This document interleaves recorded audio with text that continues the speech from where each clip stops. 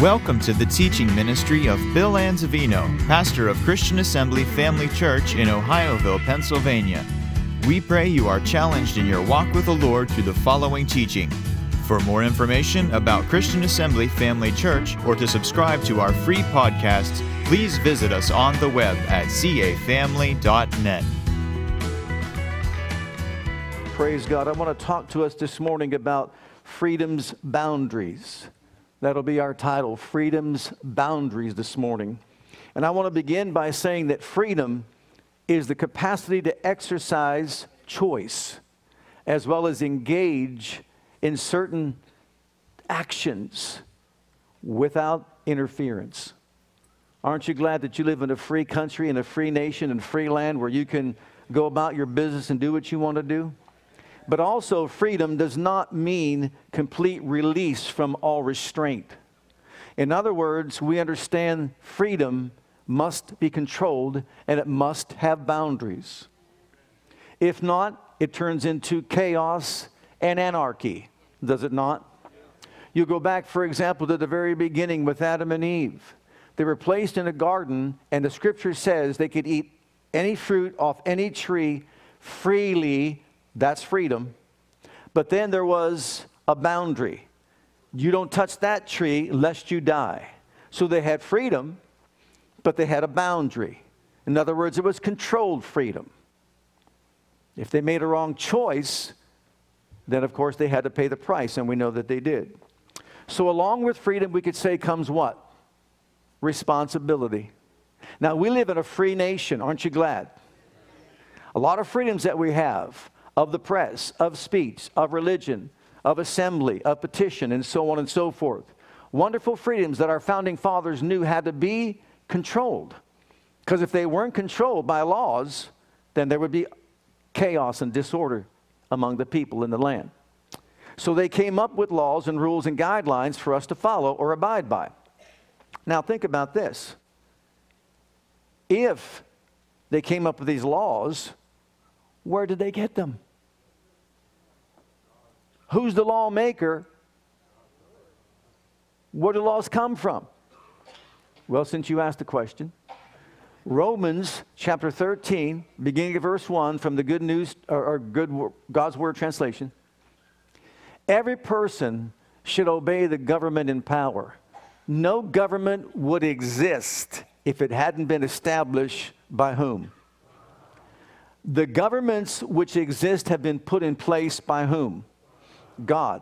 Therefore, whoever resists the government opposes what God has established. Those who resist will bring punishment on themselves. People who do what is right don't have to be afraid of the government, but people who do what is wrong should be afraid of it. Would you like to live without being afraid of the government? Do what is right, and it will praise you. The government is God's servant working for your good. So what is the government? God's servant. Who ordained it? Who put it in power? God did it, right? Well, doesn't it stand to reason that if God is going to hold all nations accountable and responsible, which He will because He's going to govern, then He's going to judge the nations of the world, if He put them in a place and position of authority, would He not give them guidelines by which to govern the people? Absolutely He would. So what are those guidelines? What are those rules? What are those laws? Where do they come from? They come from the Bible and the Ten Commandments. And we're going to show you that this morning. Our founding fathers knew that if they were going to succeed, they would have to abide by the laws of God. And remember, if you're abiding by the laws of God, you're honoring God. And if your government is ordained of God and abiding by the laws of God, then praise God, they're honoring God. Now, before I look at these ones that I have listed for you there, I want to read to you from another little article about some other quotes and some other statements that are made about the Ten Commandments. This is called a new debate over old laws. The Ten Commandments delivered by God to man well over 3,000 years ago have become the focus of controversy across America. It seems strange that the legal code, which has served as the basis of civil law in the Western world for over 2,000 years, should now be the center of legal battle. Previous generations never questioned the use of or display of or reliance on the Ten Commandments. Rather, they heartily endorsed their use. For example, The law given from Sinai was a civil and municipal as well as a moral and religious code. Laws essential to the existence of men in society, and most of which have been enacted by every nation which ever professed any code of laws. John Quincy Adams. If thou shalt not covet, and thou shalt not steal, were not the commandments of heaven, they must be made inviolable precepts in every society before it can be civilized or made free. John Adams. Quote. So, I understand that today we deal with this issue called separation of church and state. But my brother and my sister, if God ordained government and God gave laws by which they are to govern, how can there be a separation of church and state?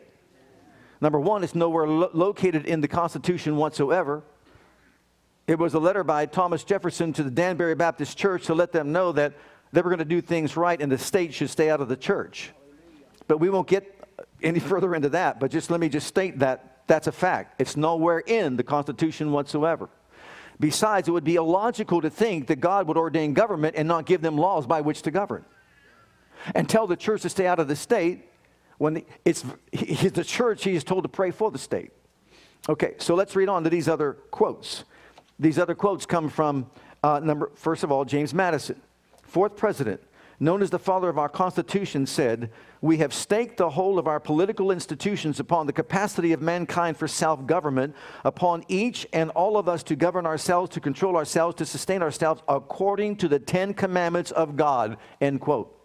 Patrick Henry, who's the one that said, "Give me liberty"? Or give me what? How many of you don't know he said that?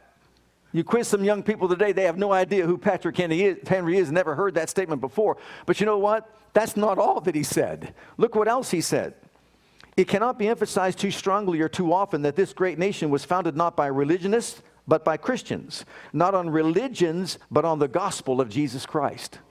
Patrick Henry, end quote. Then John Jay, first Supreme Court justice ever, first one ever appointed. And I quote, "Providence has given our people the choice of their rulers. It's the duty as well as privilege and interest of our Christian nation to select and prefer Christians for their rulers." Notice their duty as well. End quote. This one is almost mind-boggling as I read this to you, because this comes from Newsweek magazine. This is not Charisma magazine. This is not your local Christian reporting. Listen to what Newsweek magazine on December 27, 1982, in an article entitled "How the Bible Made America," made this revealing statement. "Historians are discovering that the Bible, perhaps even more than the Constitution, is our founding document. Undoubtedly, the Bible is the solid rock upon which our republic rests. For those who doubt this and believe that statements in the Declaration of Independence, such as the laws of nature and of nature's God, were products of the Enlightenment, deism, or secularism, you may want to read quotes from founders such as Alexander Hamilton, Noah Webster, John Jay, William Finley, Rufus King, and James Wilson. All attested to the fact that the laws of nature and of nature's God refer to laws given by God himself. John Quincy Adams stated that the phrase assumes the existence of a God, the moral ruler of the universe, and a rule of right and wrong. As a matter of fact, if a proposed article for the Constitution was not supported by or rooted in the Bible, it was not considered. In their early writings, many of the founding fathers quoted or referenced the Bible nearly 4 times more than any other source. No Enlightenment, deism, or secularism here, only God and his word." And that comes from Newsweek magazine. So, it's understandable then that if God has ordained government, God is the one who established government, and we are to respond to government properly. It's for the protection of the good. It is for the prosecution of evil, right? And if you obey government, you're obeying God. So obviously God's hand is upon the government. And as we read from these other statements, it's important that we have people in office and we pray for them. Look here in 1 Timothy chapter 2, the mandate given to all of us as Christians. I exhort, therefore, that first of all, supplications, prayers, intercessions, and giving of thanks be made for all men, for kings, and for all that are in authority. I want you to know something I just submitted to you here this morning. I have prayed probably most of my life, most of all my Christian life, when I found this truth out, for every politician in office. Every day, no matter what their belief system is. Doesn't matter. When he wrote that, they could have been wicked people. I prayed for them all. Pray that God's hand would be upon them, to guide them, to direct them, to open up their hearts and their minds, and for them to see the need for us to honor God in our government and in our nation. For what reason? For kings and for all that are in authority, that we may lead a quiet, peaceable life in all godliness and honesty. For this is good and acceptable in the sight of God our Savior, who will have all men to be saved and come to the knowledge of the truth. Notice these three powerful things, powerful motivations. You know, James says you have not because you ask not, but you ask and receive not because you ask amiss.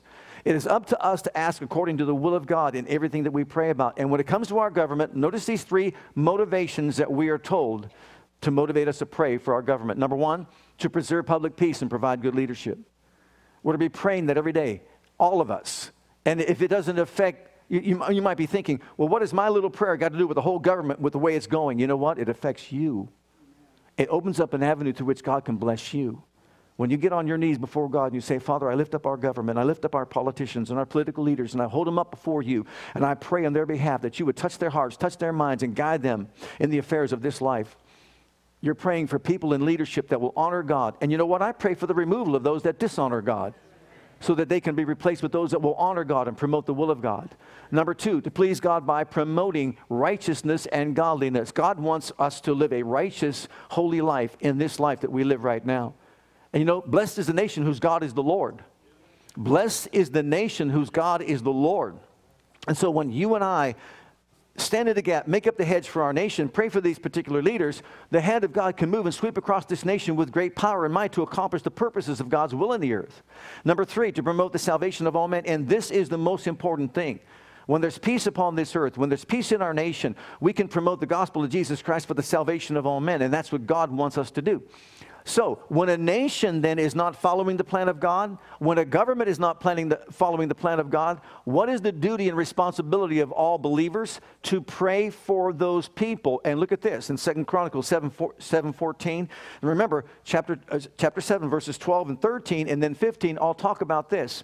When your nation is under the judgment of God because you're not following the ways of God, not fulfilling the purpose and the will of God in government, and they're going to be judged for that one day, for God will judge all the nations of the world. Then if my people, are we the people of God, would do what, number one? Humble themselves, oh Lord. In other words, deal with pride, the pride issue. And pray. Prayerlessness stops the will of God from being done. Seek my face, that's priority. So it's pride, prayerlessness, priority. And then he goes on to say, and turn from their wicked ways. That's presumption. That's being presumptuous, thinking that God can move where there's sin in the land or when there's sin in the hearts of people. If we would do those four things, what would he do? Hear from heaven. Three things. Forgive the sin and bring healing to the land. Do you want healing brought to your land? Listen to me carefully. We're not just talking about the United States of America and our government and our lifestyle here on this earth. When you and I make a decision to humble ourselves and pray and seek the face of God and turn from wicked ways, he will hear from heaven, forgive sin, and heal our land. You know what your land is? Your life. Your land is your marriage. Your land is your family, your children. Your land is all that pertains to you, praise God.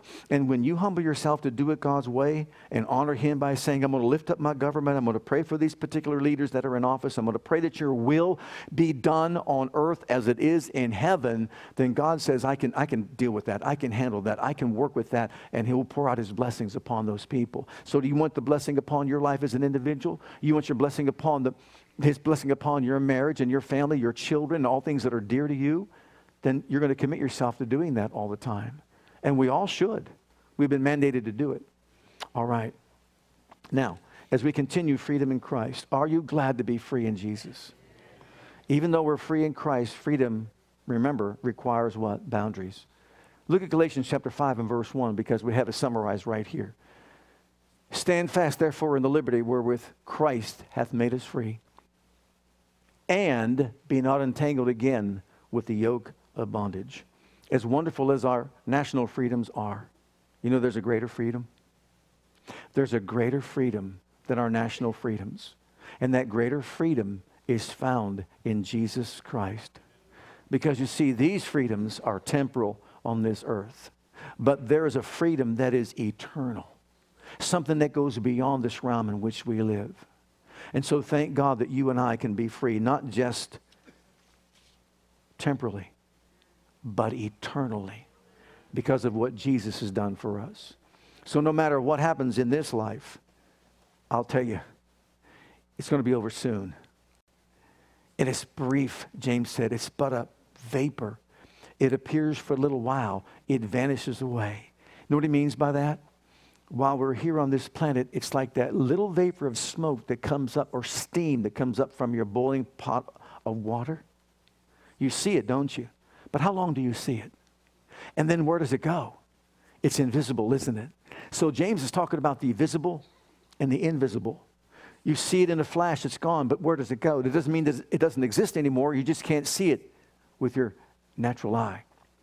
So the brevity of life he's talking about. Life is short on this planet. It appears and then it's gone, just like that. But guess what? Eternity is forever. It's a long, long, long, long time. So what are we striving for in the natural world that we live in? Fame, fortune, success, and all these things that this world has to offer? I guarantee you it's only but a fleeting moment. Guess what? All of that ever succeeded in the natural secular world, they're all in the grave right now. Even Pharaoh himself, with all the money that he had, all the resources that he had, all the fame and all that he had, is where? Suffering in an eternal lake of fire without eternity.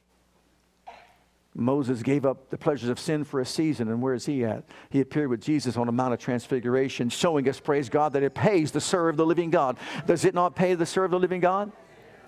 Well, Christ has set us free. Look what freedom in Christ looks like. Oh, thank God. Freedom in Christ, number one, freedom from sin.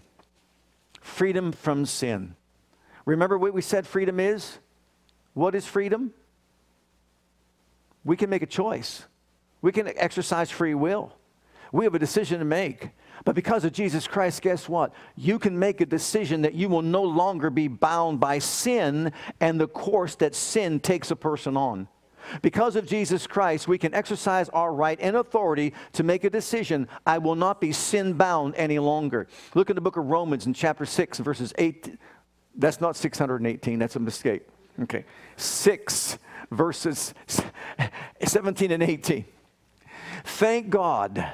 Once you were slaves of sin, but now you wholeheartedly obey this teaching which I have given you. Now you are free from your slavery to sin, and you've become slaves to righteous living. Notice the freedom part is you and I are free from sin. Are you glad? But you're a slave to righteous living. There's the boundary. Notice we've been set free, but notice we have a boundary. Notice we have freedom and with all of its rights, but we have a boundary. We are free to serve the living God. You could say it just this way. You can say just as the Israelites were free from the Egyptians, but they were free to do what? Let my people go that they might serve me. And thank God you and I have been set free from the powers of darkness and the powers of sin. Why? So that we might serve the risen Savior, the living God. So thank God we've been liberated or set free from the power of sin. And that is an eternal something. Secondly, we are free from the fear of death. Look in the book of Hebrews in chapter 2, verses 14 and 15. We are free, and this is from the New Living Translation of the Bible, because God's children are human beings made of flesh and blood. The Son also became flesh and blood. For only as a human being could he die, and only by dying could he break the power of the devil, who had the power of death. Only in this way could he set free all who have lived their lives as slaves to the fear of dying. That fear of dying can haunt a person and be very destructive. But praise God, there is no longer fear in death, because there's no longer sting of death, because Jesus overcame death, hell, and the grave. And when you make Him the Savior and the Lord of your life, you are set free from the fear of death. Satan has no power over you. Death has no control over you, and neither does sin. Number 3, the law's condemnation.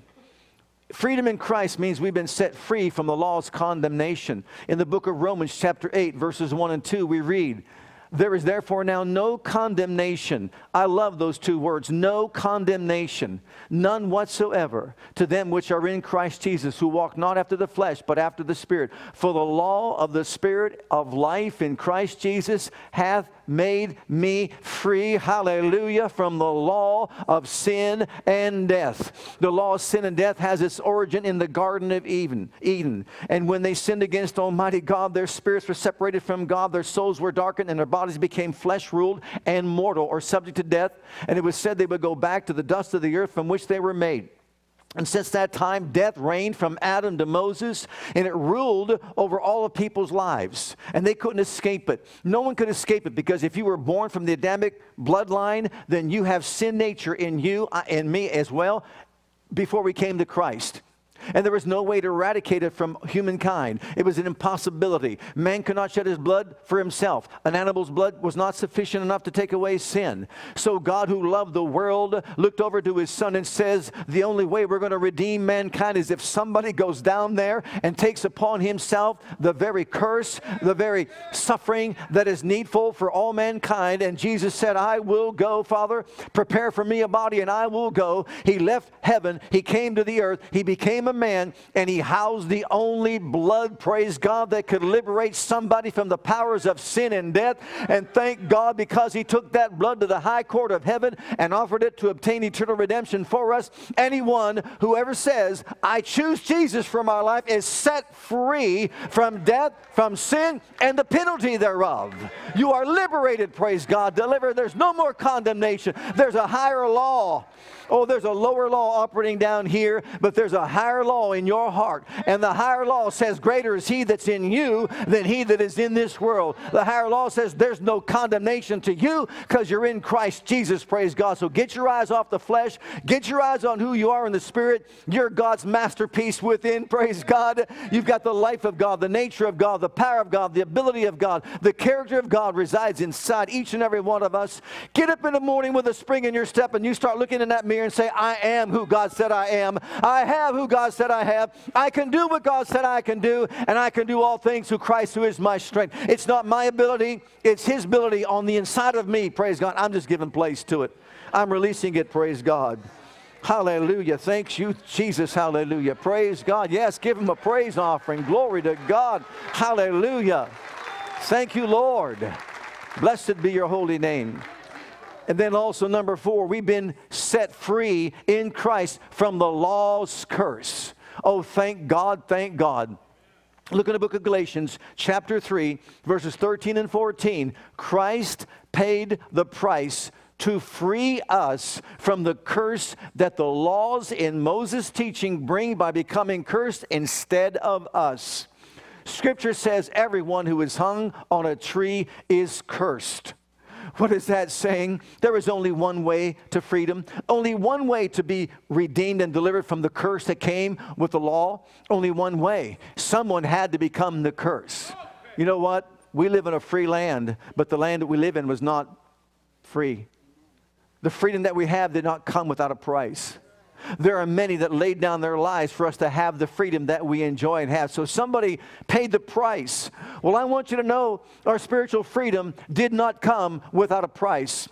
I want us all to know that someone had to become the curse and bear the brunt of the curse, the brunt of the high treason that Adam committed from the beginning. No wonder he's called the second or the last Adam. The first Adam failed God. The second Adam did not fail God. The second Adam, praise God, became a man, walked on this earth, and he bore that curse for you. He bore that curse for me, and all the disobedience of the world fell on him, and he took it upon himself. He suffered all the penalty of it, the wrath of God for it, and God raised him from the dead and set us free from the law's curse. So you and I are free from poverty, sickness, and spiritual death because of the blood of Jesus Christ.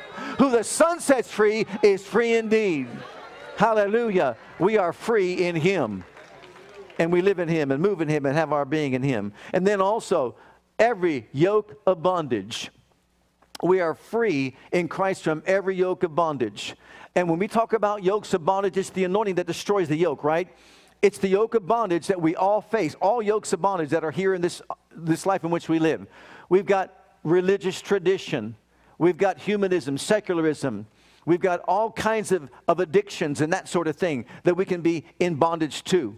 But because of Jesus, listen, you're not going to be free. You're not trying to be free. But because of Jesus, we may not know it, but we already are free. And the problem is we struggle to get something we already have, and as a result, we're operating in doubt and unbelief. But I want you to look at the book of Luke, if you wouldn't mind with me, in chapter 13. Here we see we can be free from every yoke of bondage, whether it's secular humanism, whether it's religious tradition or religious oppression or other things. Let's look at these verses. Jesus was teaching in the synagogue on the day of rest, a holy day. This is from God's Word translation. A woman who was possessed by a spirit was there, a spirit of infirmity. The spirit had disabled her for 18 years. She was hunched over and couldn't stand upright or straight. When Jesus saw her, He called to him and said, "Woman, you are free." That's going to resonate in somebody's heart this morning, I know that. Woman, you are free from your disability. You are free from your disability. He placed His hands on her and she immediately stood up straight and praised God. The synagogue leader was irritated with Jesus for healing on the day of worship. The leader told the crowd, there are 6 days when work can be done. So come on one of those days to be healed. Don't come on the day of rest, a holy day. And then the Lord Jesus says, I'm so sorry that I made that mistake. I was in error. I didn't know it was a Sabbath day. You know, I didn't look at my calendar or my iPhone when I got up this morning, and so I was unaware of the fact that it's really the Sabbath day. No, He said, you hypocrites. He said it in love, I'm sure. You hypocrites. Don't each of you free your ox or donkey on the day of rest, a holy day? Don't you then take it out of its stall to give it some water to drink? So in other words, this is a necessity. Now, here is a descendant of Abraham. Satan has kept her in this condition for 18 years. Isn't it right to free her on the day of rest, a holy day? Oh, thank God. Aren't you glad that Jesus doesn't think like religious leaders? Aren't you glad that Jesus, the writer of the law, knows the law and interprets the law and acted in accordance with the law? Because why? God knows we have needs. He knows healing is a necessity. He knows healing is a rescue. And so Jesus says the Sabbath was made for man, not man for the Sabbath. Think about it. The Son of Man, He is our Sabbath. And thank God He exercised His rights, His authority, and set that woman free. But what did He do? He told her, you are free. Woman, you are free. I don't know what you're struggling with right now out there today, but I've got some news for you. You are already free. Look at this next one. You talk about addictions, things that hold us in captivity and bondage. Look at the next one. And it's 1 Corinthians chapter 6 and verse 12. This is from the Good News translation. Someone will say, I'm allowed to do anything. Well, that's freedom, isn't it? I'm allowed to do anything. But notice this, but not everything is good for you. See, freedom has boundaries, doesn't it? Restrictions, restraints, law. We don't cross over the line. I could say that I am allowed to do anything, but I am not going to let anything make me its slave. There was once in my life I was a slave to pizza. But I woke up yesterday and I said, no, I don't want any. I denied my right to have a slice. I will no longer be a slave to you, but tomorrow I'll have one on my own accord. Someone says, I'm a Christian, I can do that. Oh, I know that. I'm a Christian, I can do this. I know that. But is It may be lawful, but is it beneficial? Is it profitable for you to do that? Because you see, you start here, and before you know it, you're addicted to something that you shouldn't be addicted to. It's got control over you, and it shouldn't have control over you. Sin shall not have dominion over any single one of us, praise God. Every one of us is free, and we're free to live our life for Christ. But you know what? Freedom also means that I am in bondage to the Savior, to His will, to His word. Can you see that? We don't cross over to get entangled with a yoke of bondage any longer. So Paul says, yes, if you can put it in context, you can just say, yeah, I can eat meat, but you know what? I'm not going to do it because my brother might stumble by my eating of the meat. I can drink this, but my brother might stumble if I do that, so I'm not going to cross that line. I'm going to be an example to other people, praise God. They can look at my life and see my life, and they can basically follow me like I follow Christ, is what Paul said. And then he went on to say, you know what? You can make a decision and use your body. In context, he's talking about fornication. You can use your body for sinful pleasures if you want to. Oh, yeah, you're free. You could do that. You could be married and commit adultery if you want to. You know, guess what else? You could even rob a bank if you want to, because you see you're free in this society. And guess what? If you don't like someone, go ahead and take their life and kill them because you see you're free. Does freedom really mean we're free to do anything we want to do? No, there's laws, there's guidelines that we have to follow. Why? Because we're not to govern ourselves. We have one who governs us. He's the creator of heaven, earth, the sea, and all that in them is. You want to mess with somebody like this? Do you know on the day when Jesus comes in clouds of glory, the graves are going to open, the dead in Christ are going to rise, right? And guess what? It doesn't matter where your body is. If it's in a grave, if it's in an urn, if your ashes have been spread around the world in a venue, a beach volleyball venue, or if you drowned in the sea and your flesh, your body is at the bottom of the sea in a decayed state, maybe back to ashes or whatever it might be. It doesn't matter where the human body is going to be when He comes in the clouds of glory. He's going to take all the particles, all the ashes. He's going to bring them all back together out of the sea. They're going to give up their dead, we are told. The graves are going to open. They're all going to come back. And the spirit and soul is going to enter back into that same physical body. It's going to come alive once again. Hallelujah. You going to mess with Him? When He says the body is not meant for fornication but for the Lord, He said meat's for the belly and the belly's for meat. He is saying food is for you to eat and your digestive system is to digest the food to give you so you can have strength and the energy that you need to function. Well, He says, well, the body's for the Lord and not for fornication, because if you join yourself to a harlot, you become one with that person. So who has a right to govern mankind? Does man? Does government? Do laws that man makes, these man-made laws, override the laws of God? Somebody help me here. No. So we're facing in our society today people that don't like the laws of God. They don't want to be governed by the laws of God. But it's up to us as believers to do what? Get on our faces before God and believe that people are going to come out of the darkness and see the light and follow the ways and the laws of God. Okay, look also, next. Freedom in Christ means in bondage to Christ. Look at Matthew chapter 11. Freedom in Christ means I'm bound to Christ. Do you remember back in, Deuteronomy 28, 47, 48? Remember back in those two verses where He talks about that you and I can either obey the laws of God or we cannot. But if we don't serve the Lord with joyfulness and gladness of heart for the abundance of all things, then we will serve our enemy, and he'll put a yoke of iron around our neck until he destroys us. Isn't that what he said? Yeah. So we could choose to follow the ways of God, or we can choose to let the enemy, put a yoke of iron around our neck. Come unto me, all ye that labor and heavy laden, and I will give you rest. Take my yoke. You want to know what the difference is between Jesus and the devil? The devil forces his yoke on you. And Jesus says, here it is. Just take it. It's up to you. I give you a choice. See, the devil says, go ahead, have another dose of that so I can just choke your life out with it. Have another dose of this so I can put this yoke of bondage around your neck and choke your life out with it. Go ahead, act like that and do that and keep on doing it so I can put this yoke of iron about your neck and just choke the life out of you with it. Okay? But Jesus says, take my yoke upon you. And look at the next few words. And learn of me. For I'm meek and lowly in heart. And you're going to find rest to your souls. Because you see, my yoke is easy. And my burden is light. I'm not going to oppress you.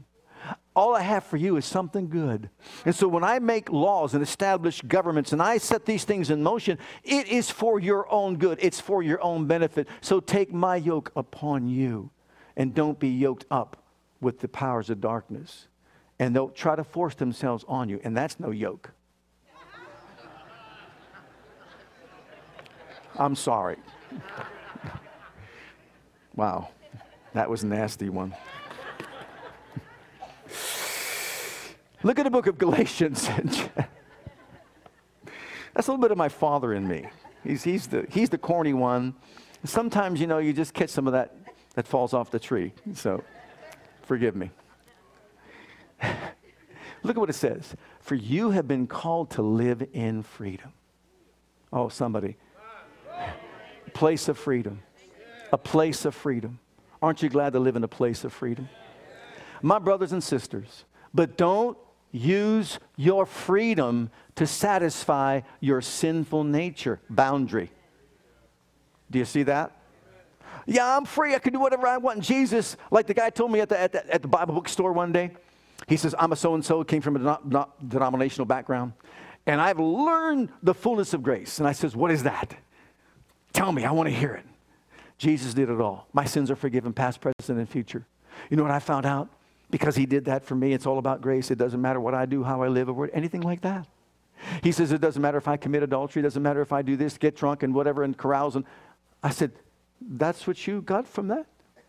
He said, yeah, I've got the full understanding, the full revelation of it. He says, and some days people's eyes are going to be open. They're going to see the same thing, that it's true because it's already done, past, present, and future. So if they're all forgiven, doesn't matter what I do or how I live because it's already gone. Well, wait a minute. You've been called to live a life of freedom, but my brothers and sisters, but don't use your freedom to satisfy your what? Instead, use your freedom to do what? Serve one another. For the whole law can be summed up in this one command. Love your neighbor as yourself. And then 1 Peter. Look at 1 Peter 2 and verse 16 from the New Living Translation of the Bible. For you are free. Are you free? I'll tell you what, you can talk about change of emotions in a moment. You're free. You can shout it from the mountaintops, I'm free. You're free, yet you are God's slaves. So don't use your freedom as an excuse to do evil. You go from the high of I'm free to, don't use your freedom to do what? To do evil. So you see, we can misuse our freedom if we want to. We can abuse our freedom if we want to. In our nation, can freedom be abused? Can it be misused? Absolutely. You know, the Bible says, thou shalt not steal. Well, do people steal in our nation? That's abuse of their freedom, isn't it? They're misusing their freedom, aren't they? They're violating other people, aren't they? Okay, so in conclusion, freedom is not free. Many Americans gave their lives. They fought, they died to secure the freedoms, to obtain them and maintain the freedoms that we have. As a matter of fact, I don't want to let an opportunity ever go by. If you've served in our armed forces, I want you to stand right now.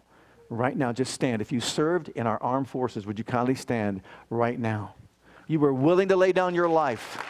And we honor you. We thank God for you. Hallelujah.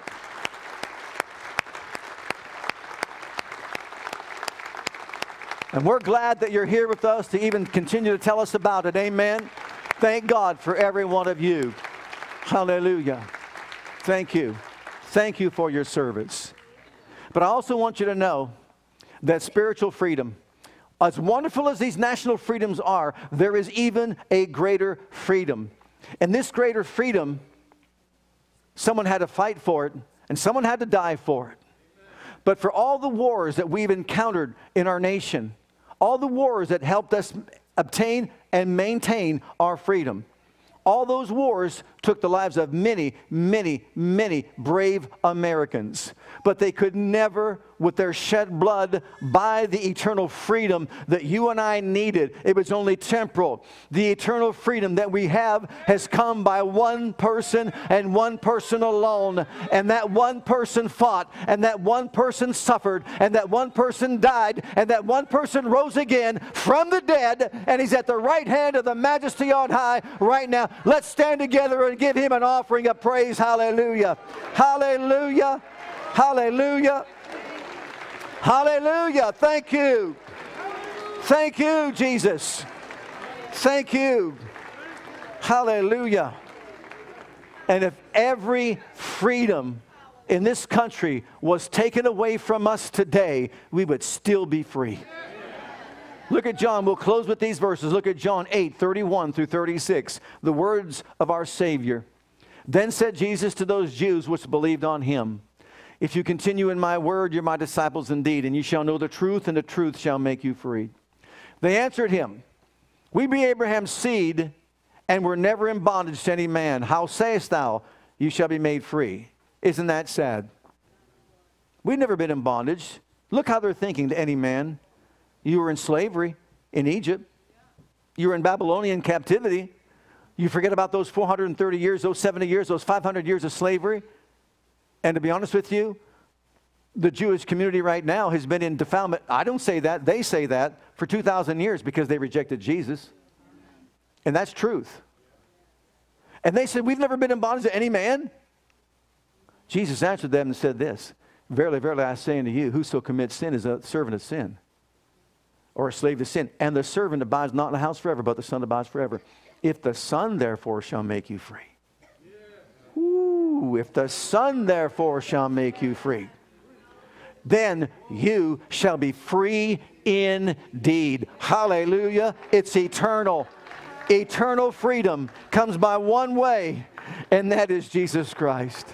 So what is freedom? It's the capacity to exercise choice. And what is the choice that we have? Sin or righteousness. We can choose to live God's ways or our ways. But there's a way that seems right to a man, and the end thereof is the way of death. You see, we're eternal spirit beings, not temporal. Life goes beyond this realm. This is but a vapor. It appears for a moment, it vanishes away. Here we are. We have to choose. I choose Jesus.